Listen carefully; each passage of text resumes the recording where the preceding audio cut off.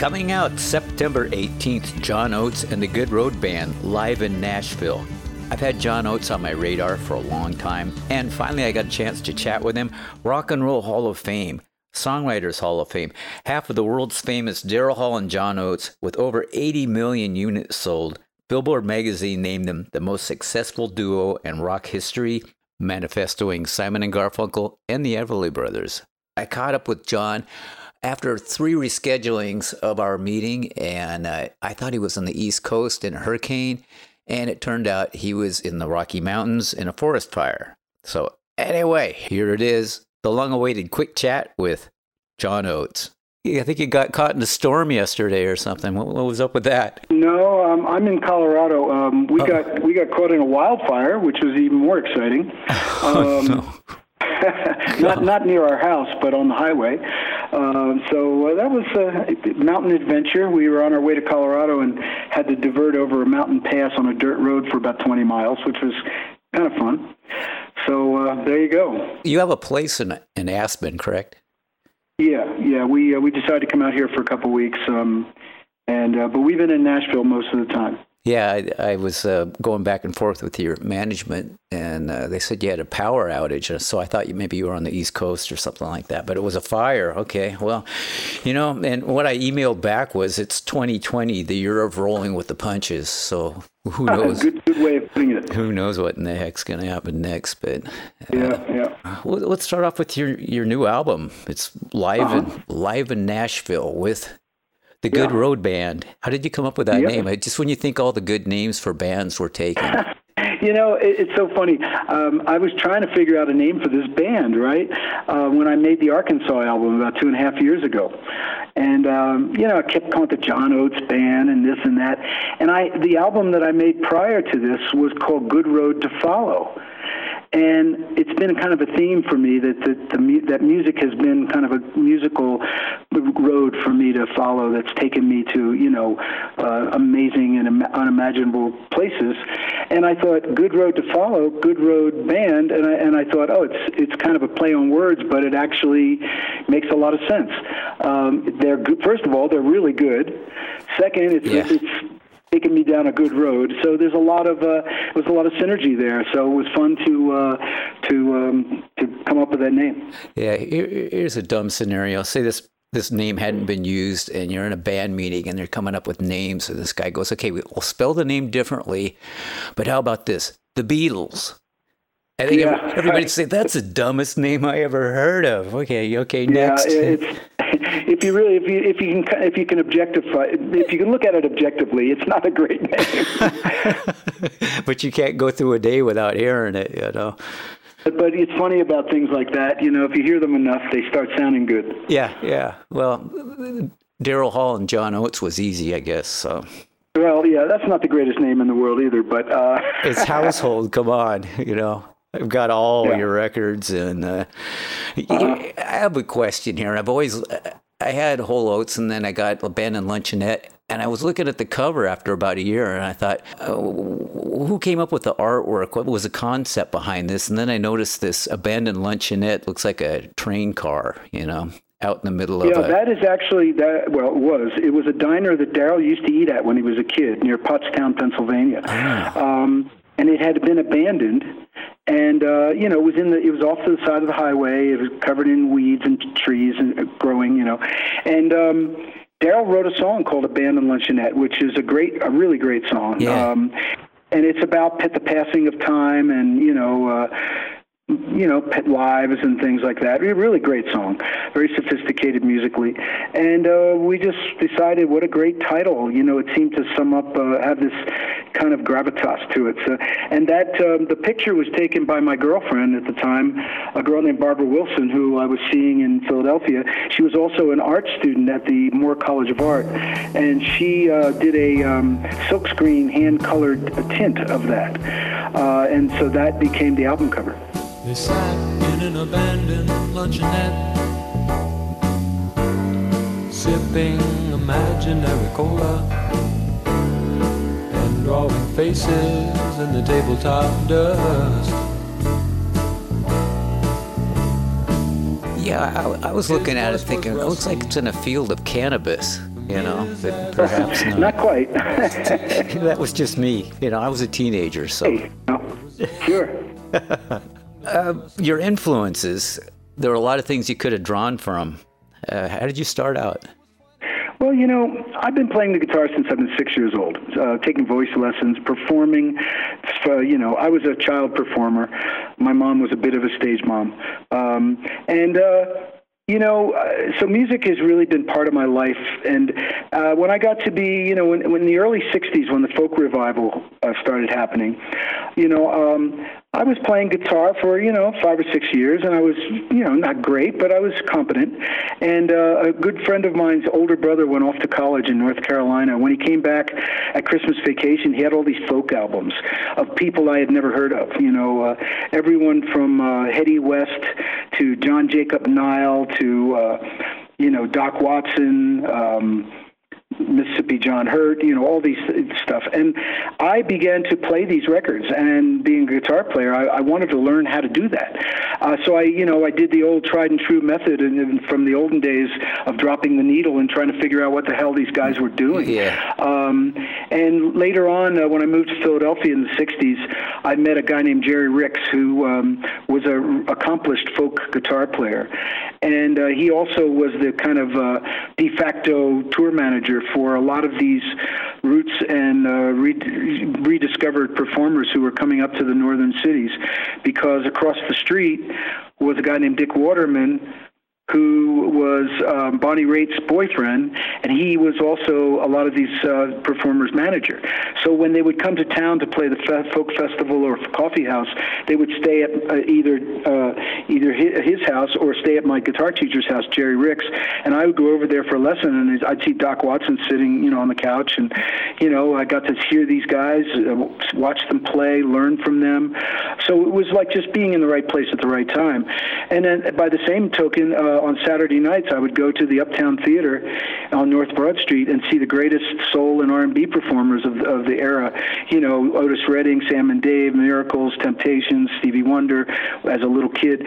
And this was all happening at the same time.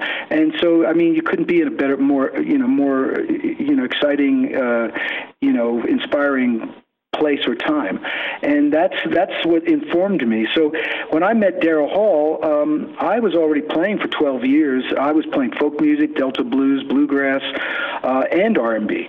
And so, that music is part of my musical DNA, but it was put on the shelf during the Hall & Oates thing, because we created something totally unique and different of our own.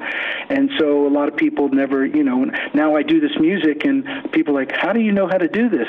And that was the question I used to get all the time when I came to Nashville for the first time. I said, I've been playing this music for 50 years. You just didn't know it. And that's, so it's now has I have a way of expressing it with my Americana community of musicians and this amazing band that I play with.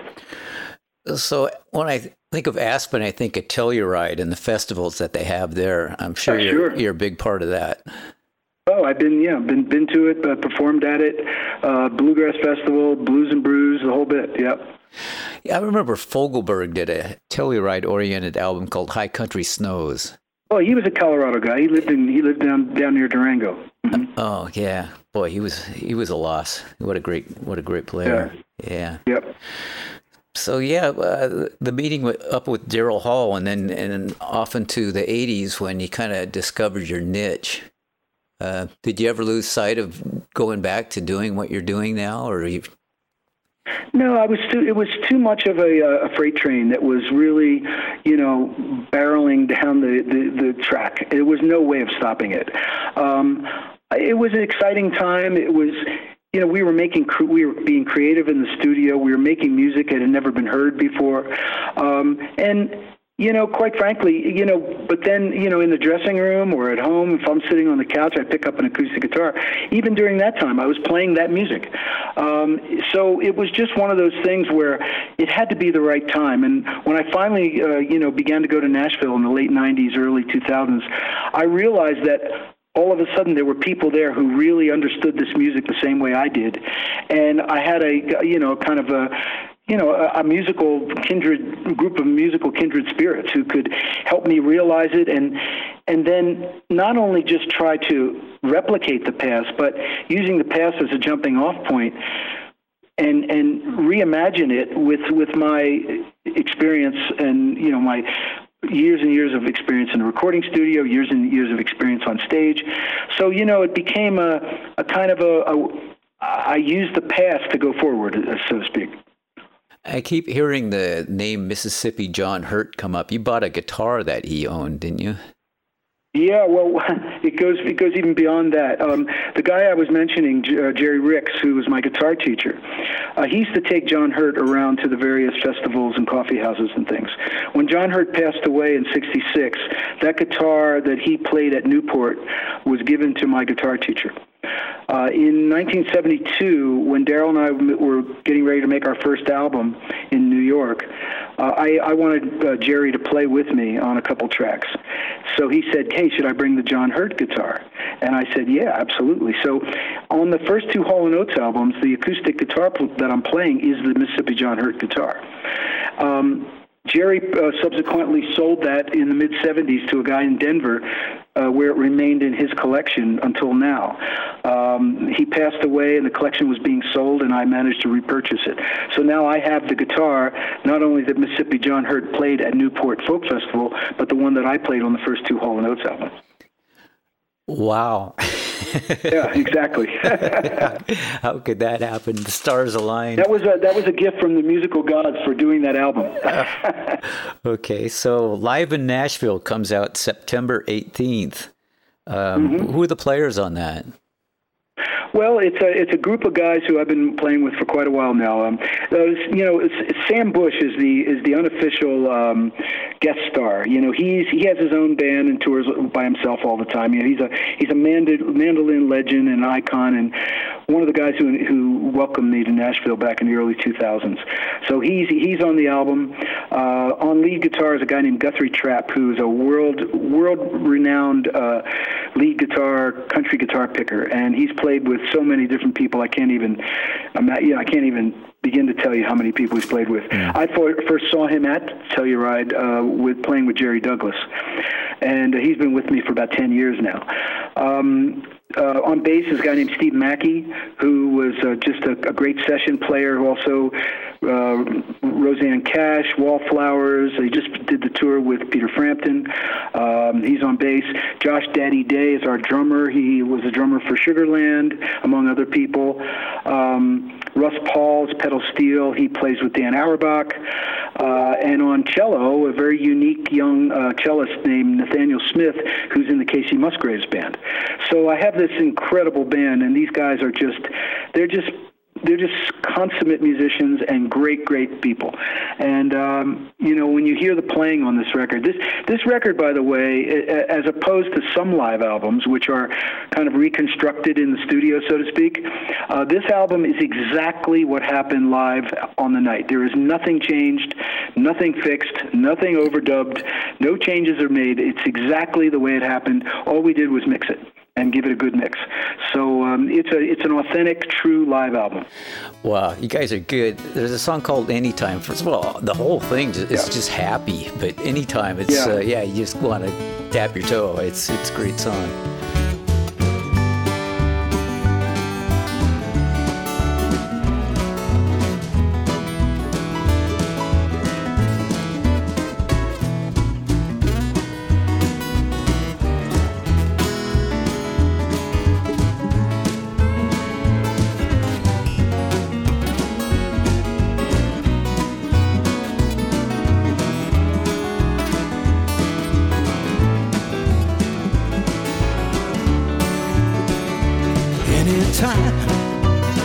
You're feeling lonely. Anytime you're feeling blue. Anytime you feel downhearted, that will prove my love for you is true. Anytime you're thinking about me, that's the time I'll be thinking of you. So anytime you say you want me back again, that's the time I'll come back home to you. Oh, take it one more time.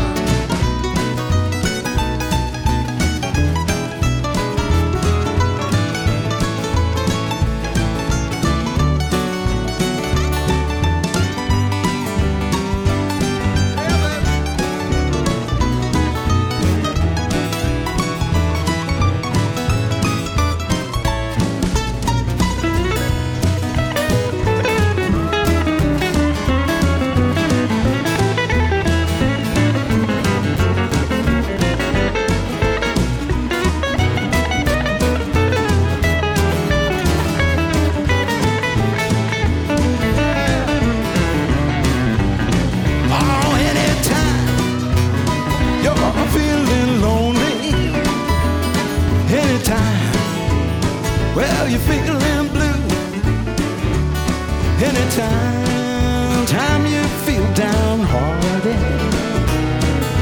that will prove to me our love is true. Anytime you're thinking about me, that's the time I'll be thinking of you. So anytime you say you want me back again, that's the time I'll come back home to you. So anytime you say you want me back again, that's the time I'll come back home to you.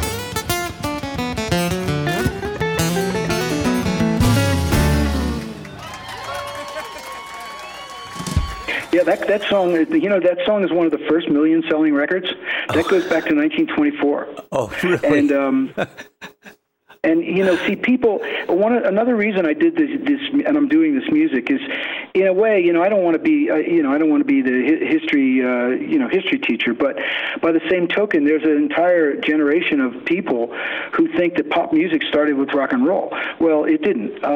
There were million-selling records back in the 1920s, and I wanted to shine a light on the early days of rock and roll. I mean, early days of pop music in America, because, I started thinking about it, and I said, well, I've been a pop musician my whole life, but I actually didn't know what the first pop song was.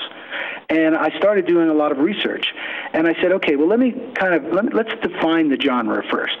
If you can buy it on a record, and you can hear it on the radio, and a lot of people like it, to me, that's a pretty solid definition of a pop song. Yeah, I think so. Well, Anytime sold 1 million copies in 1924, and a lot of people liked it. That's a lot, considering not a lot of people had anything you could play it on. Well, yeah, but just think how revolutionary that time was. You have to remember, before radio and the phonograph machine, if you wanted to hear live music, someone had to play it for you.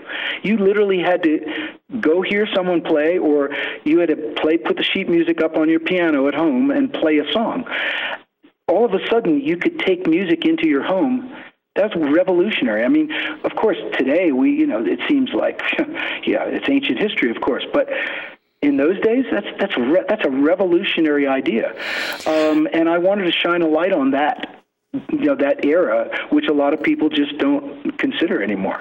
Yeah, oddly enough, and I don't know, it depends on how you measure it, but I think White Christmas is up there, the 78 version of White Christmas, Bing Crosby. Yeah, well, that's the biggest selling record of all time. Yeah, I believe it still is. And like I say, it depends on how you count. There's different measurements and things. But yeah, I think it's the biggest selling record of all time. And maybe rightfully so. It's a great song. Right.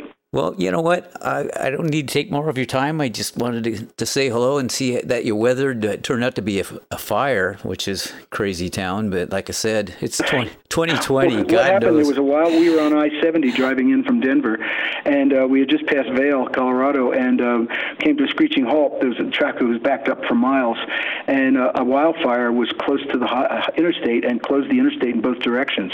And that's the main east-west route, I-70 across the country. And we had to divert across something called Cottonwood Pass, which is a 20-mile dirt road, and there were hundreds of cars bumper to bumper going over this road. It was really weird. Armageddon. I'm glad I was in a rent-a-car. Oh, man. All right. Well, thanks so much, John. It's been an honor to talk to you. I've always been like everyone, I've been a fan my whole life. So keep the music coming. It's so good. Well, I appreciate it. Spread the word, and that's all I can ask. Okay. You take care. Okay. Take care of yourself. Bye-bye. Right. Bye-bye.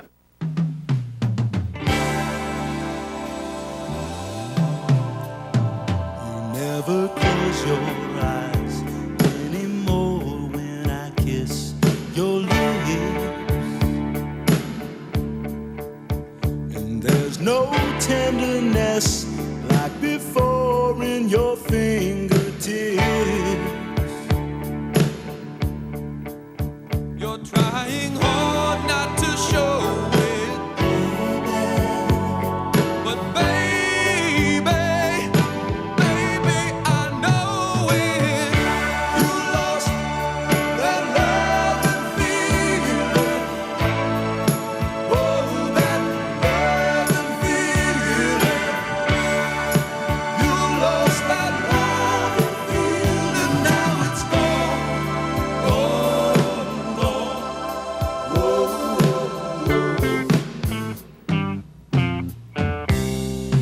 There's no open look in your eyes when I reach for you. And girl, you're starting to criticize little things I do. It makes me just feel like crying. 'Cause baby, something beautiful's dying. You lost that love and feeling. Oh, that love and feeling. Make it better stay now, baby. Oh, better in every way.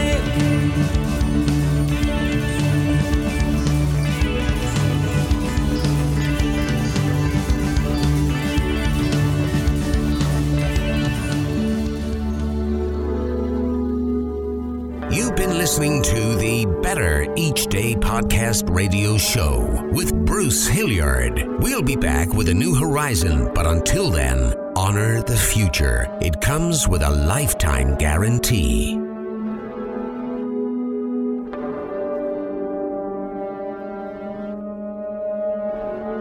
And we're all just trying to make the next day a bit better.